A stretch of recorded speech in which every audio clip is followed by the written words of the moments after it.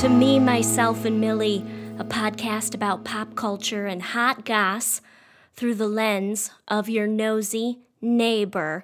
I'm your host, Millie Brooks, and thanks for showing up and being you and putting my voice in your ear holes. Keeping with the theme of infertility, today we have the woman, the myth, the legend. You may know her as the Egg Whisperer, Dr. Amy Evazadeh on the show today. She also just so happens to be my fertility doctor. Yes, it's true. I feel so lucky and fortunate that she is in the Bay Area. She has a podcast. She has a YouTube channel. She has egg freezing parties. This woman leaves no marketing stone unturned. And she is literally an angel sent from heaven. In my own search for doctors to help me with infertility, it was rare that I ever came across a female.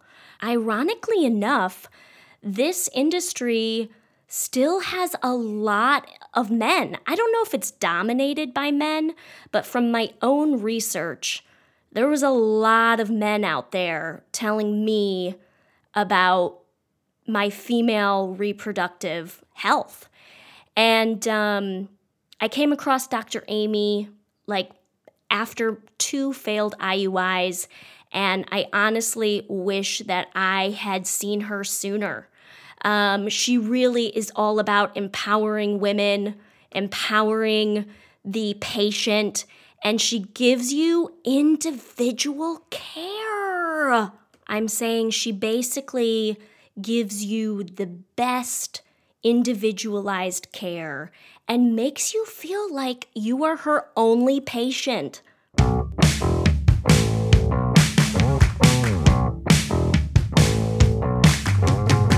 Just a small recap for those of you keeping up with my journey.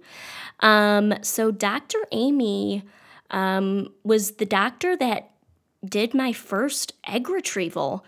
And next Wednesday, I will be going through my first transfer with her. So that's where we are. I'm doing progesterone shots every evening to prepare for the transfer. I'm also taking aspirin. I'm also doing a prenatal, certain things that help guard against inflammation. So that's where I'm at. Another friendly announcement is please rate, review, and subscribe to Me, Myself, and Millie. I know, I sound like a broken record, don't I? But your reviews, your ratings, you even talking about the show carries so much weight, and it helps the show grow and thrive, and it's so awesome. So hop on Apple Podcasts, Spotify, SoundCloud, wherever you listen to this show, and give us 5 stars and write us a love note. Thanks so much, guys.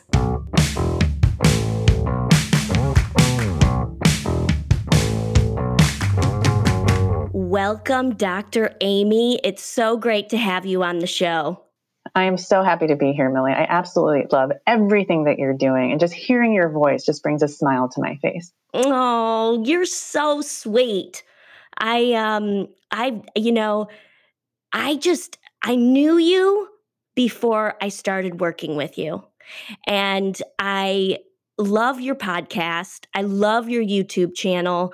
I think you are empowering so many women across the globe to take charge of their fertility. And I just feel so lucky that I'm one of your patients. And I feel lucky that you have the faith that I can help you reach your goals and dreams too. So thank you for all those compliments. Aw. Well, let's start by telling folks how you got into medicine and why reproductive endocrinology. So for medicine, it was easy. It was in my genes. My grandfather was an OBGYN. My grandmother was a midwife. My father was an OBGYN. So just from birth, I basically came out of the womb knowing that this is what I wanted to do, following my father in his footsteps. He would take me to labor and delivery, and I would watch babies being born. But then when I was in middle school, my mom suffered greatly, several miscarriages, many of them over 20 weeks of pregnancy, and the moans and the screams in the middle of the night that I would hear as a young child. That kind of stuff stays with you. My mother never cries, even to this day, and that's the only time I saw her cry. And I would hear the howls in the middle of the night, and I said, that's what I want to fix in my life. I knew by the age of 3 I wanted to be an OBGYN. I know it's hard to believe. In the 7th grade, I said, I want to fix the problem of having recurrent pregnancy loss. And that's what I did. I dedicated my life to that. I started doing research at Harvard's Recurrent Pregnancy Loss Clinic every single summer. And yes, I was the biggest nerd you could ever meet. And I continue to be I'm really no fun. I mean, a patient of mine, this is a true story. She was telling me that she's moving to Hawaii. And I was like, oh, I want to move to Hawaii. And then I was like, no, I would get there and be like, who can I help get pregnant? Like, who on this island? And then I would soon run out of people to help. And then I'd be like, okay, I got to go back home to help people.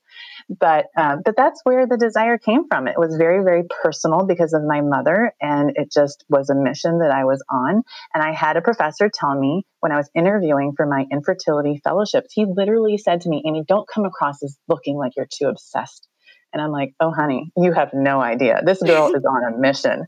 And so, I took it as an insult at first, but then I'm like, nope, it is a compliment because few people know what they want from such a young age. And I was certainly so lucky to know that. That's great. That's so beautiful. I mean, it's tragic, but it's like gorgeous too, Yeah. You have 4 children. Were any of them conceived using assisted reproductive technology? They weren't, but we certainly all have a story. And one day I'm certainly going to have a story to share, but I'm not going to share it quite yet. But my sister has been very public. I did freeze her eggs when she was 32 years old. It's a hilarious story. One day we should all get together and talk about that. But no, I have not needed to use IVF to conceive my pregnancies. But you helped your sister out. I definitely did. And that's great. Yeah. Mm-hmm. So I know your husband is also a physician. How do you find the time to be such a hero in the fertility world, doing a podcast, YouTube channel, exceptional individual care with all your patients? How do you do it all? What's your secret? There's no secret. I don't do it all. I really don't. I mean, my husband, literally, I couldn't, I'm just so lucky. We're all in the storm together. My boat is equipped with the most amazing man. And he is a loving father. He never thinks of taking care of his kids as babysitting or a chore. I mean, certainly there's some nights where I get home and maybe a lot of the wine is gone from the bottle. But aside from that, I mean, that's how you can do it all. To work full time as a physician and have 4 kids, you need to marry an emergency room physician. Because honestly, when your kids are sick, you can leave the house and be like, no one needs a gynecologist here. They're going to be much better with the ER doctor at home. And so, we have a great balance in that he knows where I'm happiest, and that's helping people. And certainly I adore my children, and he does a great job at home with them, being a father, and especially during the quarantine, doing all the homeschooling. And at the same time, he's also working, but his work demands are different than mine. He can leave his work at work, and obviously I don't, as you know.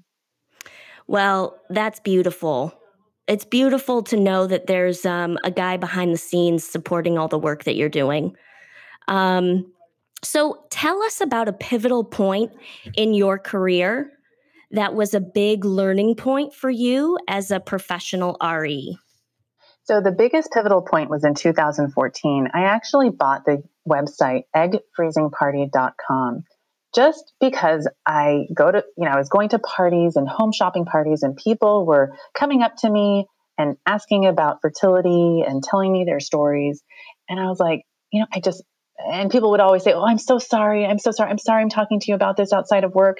And my thing is, I love talking about what I do. It's not work for me. So any opportunity and chance I have to talk and teach people about fertility, I'm going to take it. And I just realized there's just so many myths out there. So I said, I need to take this concept of talking to people at these home shopping parties and then create something. And so I went to GoDaddy literally and I bought eggfreezingparty.com. And then basically the rest is history because Facebook and Apple came out and said they were covering egg freezing. And then, a local news station, Fox News, called me and they said, hey, would you be an expert on this and just tell us what you think? And so I did an interview with them. And then I happened to tell the reporter that I didn't even know what I was going to do with the Egg Freezing Party website, honestly. And then I said, hey, I'm going to have an egg freezing party next week. And then the rest is history. Then, I was talking to 2020, 60 Minutes, the CBS morning show, Good Morning America, Today Show. And I'm just so lucky that, when it comes to a story, I'm considered an expert, BBC News, for example, NPR, that I am able to take my mission statement and make it global. And I can do that through my YouTube channel. So that was really the pivotal point in 2014. And I also credit a patient of mine. So there was a very dear patient of mine who's a CBS vice president, and she was at that first egg freezing party. And she had bought me the website eggwhisperer.com as a gift when I helped her with her twins. And she whispered to one of the San Francisco Chronicle reporters, that's my egg whisperer. So the first story that came out in November of 2014 was the egg whisperer throwing egg freezing parties. And that's kind of where the whole egg whisperer concept came from, as a way to help women get their levels checked.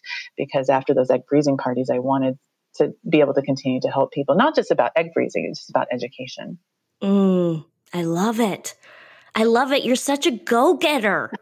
Yes. You're such a go-getter. I have a bracelet on right now and it says every morning you have two choices: continue to sleep with your dreams or wake up and chase them. So, yeah. I love it. Well, who are some of your professional role models and why? So my professional role models, I know this sounds kind of nuts, but LeBron James. I know he's not a fertility doctor. And you're like, Amy, what the heck? This guy is amazing. He's an incredible athlete, so disciplined and just giving back to his community. So that's one. As far as, fertility doctors, I was super lucky in medical school to be exposed to some of the grandfather of infertility and IVF, and that's Dr. Alan DeCherney at UCLA. And back when no one had cell phones, this guy was giving out his cell phone to all his patients. And so when I started my practice, I said, that's what I want to do. I want to make sure people know that if they have a question, they can get direct access to me morning or night. He would be in an exam with the patient, and then you would hear this ring in his pocket, and he would be answering the phone. And obviously, I don't do that. But that role modeling really made me realize that it's okay to be that personal with patients and make sure that they have access to you during the most stressful time in their life. That's amazing. I can hear my husband in the backyard on a phone call, and I just sent him a text message to shut up. So I just while we're talking about supportive husbands, sometimes you just got to tell them what you need. Okay.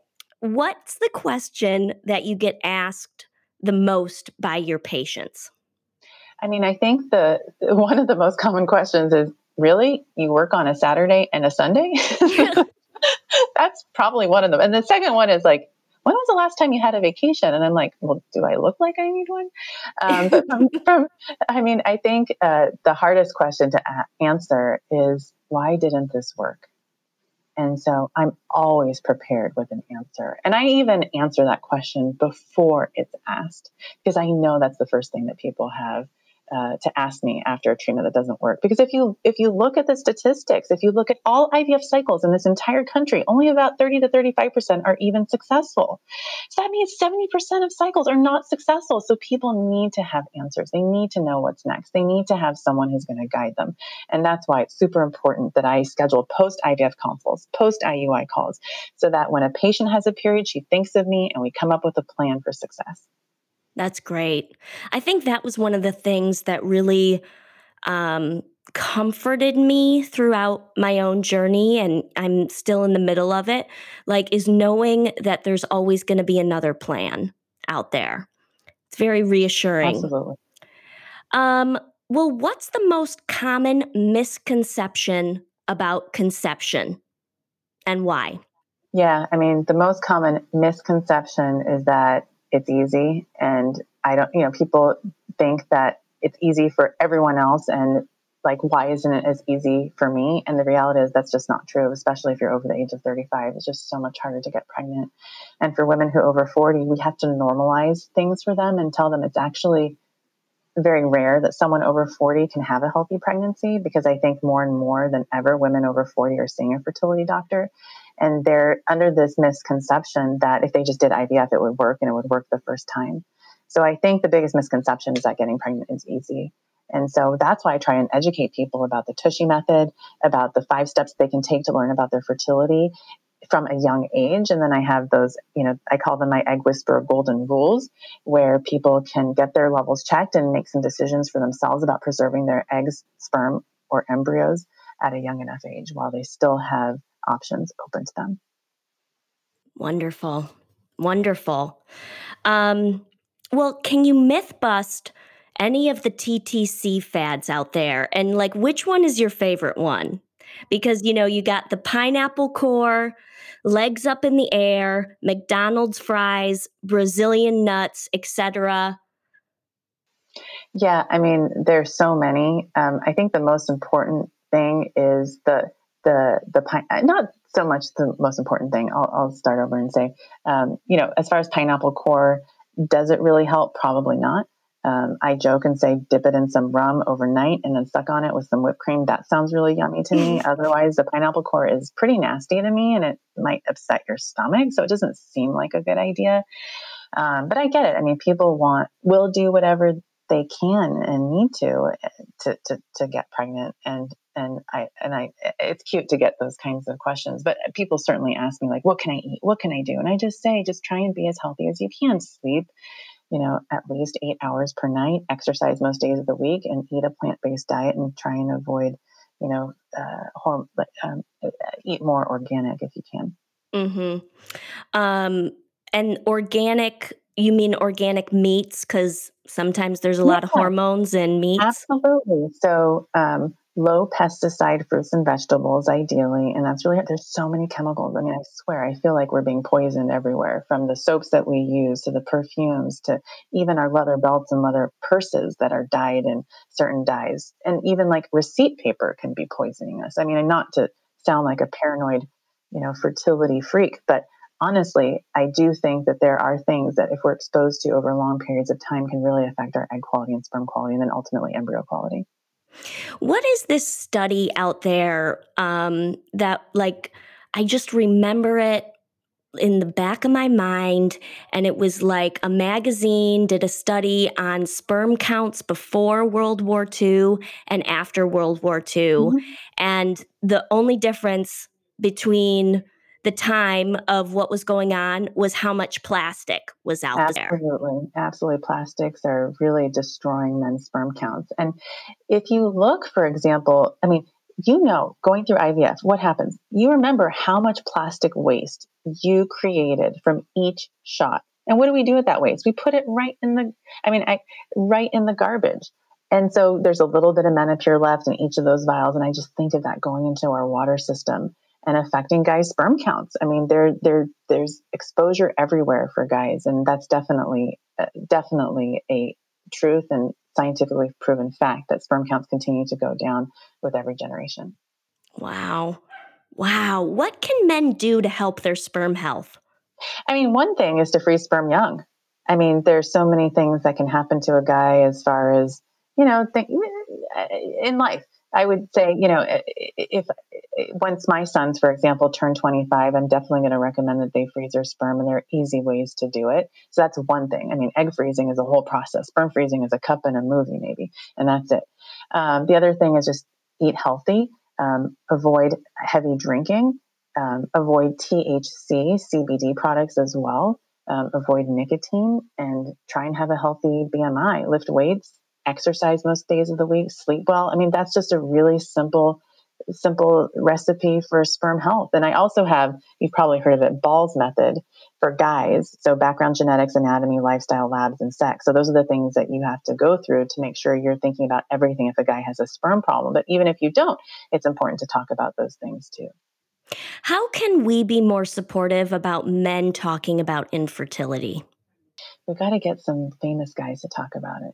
I don't know. I mean, the one thing about Barack and Michelle Obama, I feel like there might have been a sperm issue because he is a heavy smoker. I mean, Yeah. we'll never really know. Like, how would I ever know? But I feel like there's so many opportunities for them as I always tell people like now everyone knows someone who's done IVF. Now everyone knows because I have patients like I don't know anyone who's done IVF. I'm like, yes, you do, Michelle and Barack Obama. Yeah. So there might have been I feel like that's what it's going to take is someone like a celebrity to come out and said, I did IVF and here's my story. And I had low sperm counts and look, I'm super strong and it has nothing to do with how macho I am. And I'm proud to talk about it. So I feel like it's going to take that and more guys talking about it with their friends. And certainly we're seeing that, but it's just not enough. Well, what's the one thing you wish every woman would know and understand regarding their fertility? That age is the most reliable predictor of pregnancy. Oh, God, that hurts.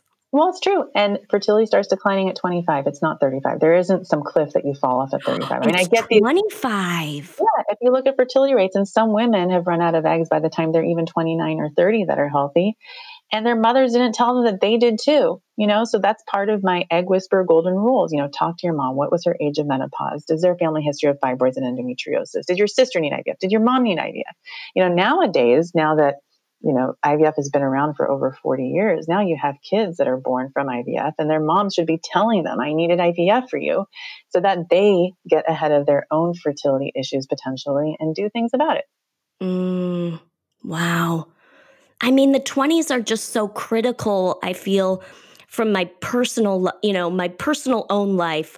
My 20s were so critical for career development and like the idea of trying to have a child in my 20s felt so anti-feminist, Right. And so, but I think you're exactly right. We got to give women more tools and like empower them with knowledge so they can take action. Right. I mean, what happens, people are tracking and trending their hormone levels and then they're ready to freeze their eggs when they run out of eggs. They're like, oh, I'm ready now. I'm 39 years old. My FSH is 12. My AMH is 0.3. And I'm like, oh, like if only we had done this 5 years ago. You know what I mean? Yep. What's the one thing, we kind of talked about this a little bit with male fertility, but what's the one thing you want every man to understand about their fertility? About their fertility is that men have a biological clock as well. And it isn't just about having a sperm cell. And it's from a personal standpoint, I mean, from a relationship standpoint, men can never relate to a woman ever because we run out of eggs. It's as simple as that. And men do not. So I also wish there was more care and compassion around that when it comes to the relationship between a man and a wife or, two partners. Obviously they don't have to be married, but for men, it doesn't just take one sperm cell. It does take a really healthy sperm count with a good motility and good morphology to get pregnant.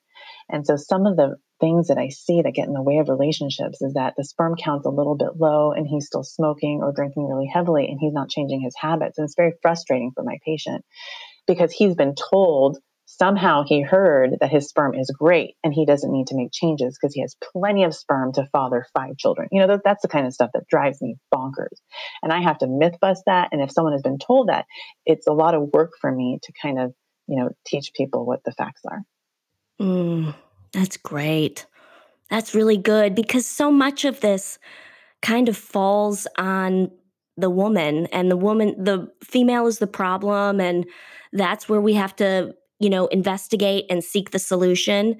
And I think it's like, we have to incorporate the male side of things a little bit more too. And there's so many easy tests now. So there's YoSperm tests, like a little thing, a chip on your phone. There's Meet Fellow, MEET, fellow.com. It's a cup. You just send it in and you get motility and morphology within like 2 days. It's $189. So there's so many easy testing methods for guys because I think guys are scared. Of course, like who wants to do that in like a strange public place? It's very intimidating. And I know we go through a lot as women, but we have to appreciate that it's hard for guys as well. No pun intended. Haha. But, just whatever we can do to make it easier for them, I'm all for. Mm-hmm. What is something that really frustrates you about the online infertility community? I think that the one thing is I call them fertility trolls. So there are people out there that they truly make up stories to get attention from people. That's one. And then they provide opinions as if they are medical experts and they have no idea what they're talking about. And I find that incredibly unfair, especially when women are very vulnerable. They go to these groups to get help and support from other women. And then I see these other, I call them trolls, just attacking them or just changing the conversation, making it all about them and not about providing support and acting like an expert and telling other people that what they're doing is wrong. So that's just the problem that I have. Otherwise, I think it's great. I think it's great that women have a place to go and share their stories. But when I started my practice, I actually used to go into these groups and start like trying to give medical advice and be like, oh no, you guys, like this is like what that means. And I found that people actually don't want to hear from me. They actually want to like talk to their friends and not get an expert opinion. So that's why I'm like, I just have to have my own thing. And that's why I started my YouTube show. Got it. I watched one of your YouTube videos yesterday. It was called Frozen Embryo Transfer, or what to do after your frozen embryo transfer. And what's something you listed some really great things in there. What's some of the things that you recommend for women going through IVF and about to have their first transfer? I mean, I think one thing is to go into it knowing you've done everything you possibly can to give yourself the very best chance. And at the end of the day, each embryo will stick or not. So reserve a little piece of your heart for the possibility that it won't, but it's still okay to go in super hopeful. I have patients where it doesn't work and they get very angry. I can't believe I was so hopeful. And I'm like, no, that's human nature. That's, we are still going to be hopeful for the next one. And so that's the one thing I tell people to let it go, just sing it like Elsa, just realize that you've done everything and then be prepared for the possibility that it may not work. But at the same time, I always hope that it does. And then ask your physician the right questions. Like, have you done a cavity evaluation? If you need implantation testing, why or why not would you do it? Is this the right progesterone for you? How do you know? Is your lining thick enough? Should you wait a little bit? Like those are the questions that you should ask up front. The time to ask those questions isn't after an embryo transfer doesn't work. And then, as far as the, quote unquote 2-week wait, which for me is an 8-day wait because I'm the most impatient person in the world, have things prepared for yourself to distract yourself. Like this is a good time to like organize all your pictures on your phone, for example, make some photo books, call friends, Yeah. make sure you have prepared meals, schedule your acupuncture, find things that will bring you joy during that 8-day period. And you said something like butt to chair, butt to bed, butt Oh, to yeah. couch, rotate. Yeah. Because What is everyone that? asks me, like, what should I do? How much activity? What should I eat? Can I have sex? And it's like, this is what I tell people. It's very, very easy. Butt to bed, butt to chair, butt to couch, butt to toilet, and rotate. You're not going to burp, fart, piss, laugh, sneeze your embryo out. It just doesn't happen, right? But everyone's scared that that is going to happen. I know doctors that tell patients, look, right after the transfer, just get up and go. That's not my style because I know if a transfer doesn't work, the first thing we do is we say, I moved too much. And the answer is no, you did not. But I like patients to kind of just take it easy just for those 2 days after the transfer, because that's when implantation is going to work. And then after that, life as usual.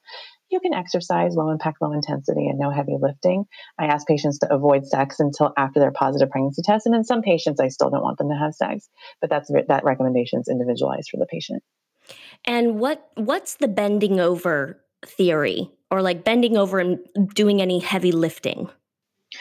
There might be some, if you're lifting really heavy, like over 60 pounds, that may not be healthy for implantation to occur. Bending over is just fine. You can bend down and lift something, but I always tell my patients, why do you need to bend when you have your cabana boy or girl next to you?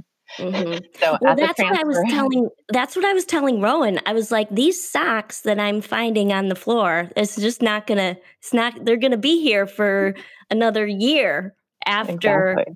Oh yeah. after my transfer. So you better get into the habit right now. Purchase his G-string, get his tray ready. He is going to be your IVF cabana boy. I Very love soon. it.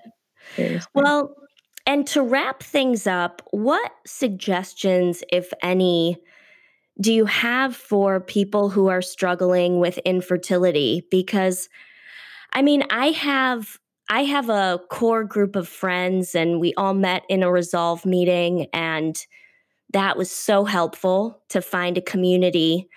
And then I know women who are so afraid to even find out of to even take the action to make an appointment with an RE.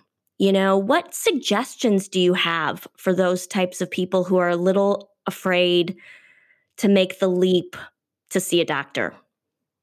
I say, look, if you had a heart attack right now, you would get your butt into an emergency room and you would say, what the heck is wrong with me? Do some tests, fix me, and tell me what I need to do to live. And infertility is like a heart attack in your uterus. It's as simple as that. You got a problem. You got to get a diagnosis. This is a medical thing. But from a young age, we're taught that we have all these religious thoughts around it. And then there's the culture issue as well. So depending on your ethnicity, depending on how you were brought up in terms of which type of church or mosque, those things all play a role. And then people start bringing God into it. If God meant for me to be pregnant, then I would be pregnant. And I was like, if God meant for you to have a heart attack right now, come on, don't even go there with me. Right. Yeah. So God gave me the skills to do what I do to help you have babies. And that's what I tell people. I love it. I think that's so important. Like, I know I have a friend in Montana who is struggling to conceive, and the closest RE doctor is 3 hours away from her. How can you help those people who have accessibility issues? I mean, with telemedicine now, we can do almost anything. And now with all these do-it-yourself home tests, like you can get a sperm test, you can do hormone levels, and they're imaging centers. While she may not have a fertility doctor close by, she has an imaging center close by where an ultrasound can be coordinated for her, an HSG can be coordinated for her, and then she can get a plan, a roadmap for success. And then if she needs to do IVF, then 2 weeks of her time, she would either fly to me or fly in that area to that doctor and just hang out there for 2 weeks and get an IVF cycle done. That's what I would do if it were me, if I lived that far away from a fertility doctor. Yeah. Yeah. And I think again, back to having a plan. Mm-hmm. When you have a plan, I feel like that kind of alleviates a little bit of anxiety of what's going to happen. Right. Totally. Well, how can people find you and follow you and listen more to what you have to say? Oh, I love it. Yeah. I mean, you can subscribe to my YouTube channel. It's Egg Whisperer Show. You can find me on my website, draimee.org, draimee.org. One day I will have a rap song that goes with that. And I have a contact form there where if you want to reach out and make an appointment with me, you can through there. And obviously on Instagram and Facebook, I'm active there as well. Love it. Thanks so much, Dr. Amy. This was an absolute pleasure. Ditto. I can't wait to see you again. You're the best. You're the best. See ya. Okay. Thanks for listening to this week's episode of Me, Myself, and Millie. Follow us on Instagram at Me, Myself, Millie for more podcast updates. If you enjoyed the show, please like and subscribe and share on social media. A special thanks to my husband, Rowan Brooks, for technical support, and Cal Reichenbach, who did all the music you heard in this episode. You can check him out at calzonemusic.com. Thanks, cutie bombs, and see you next week.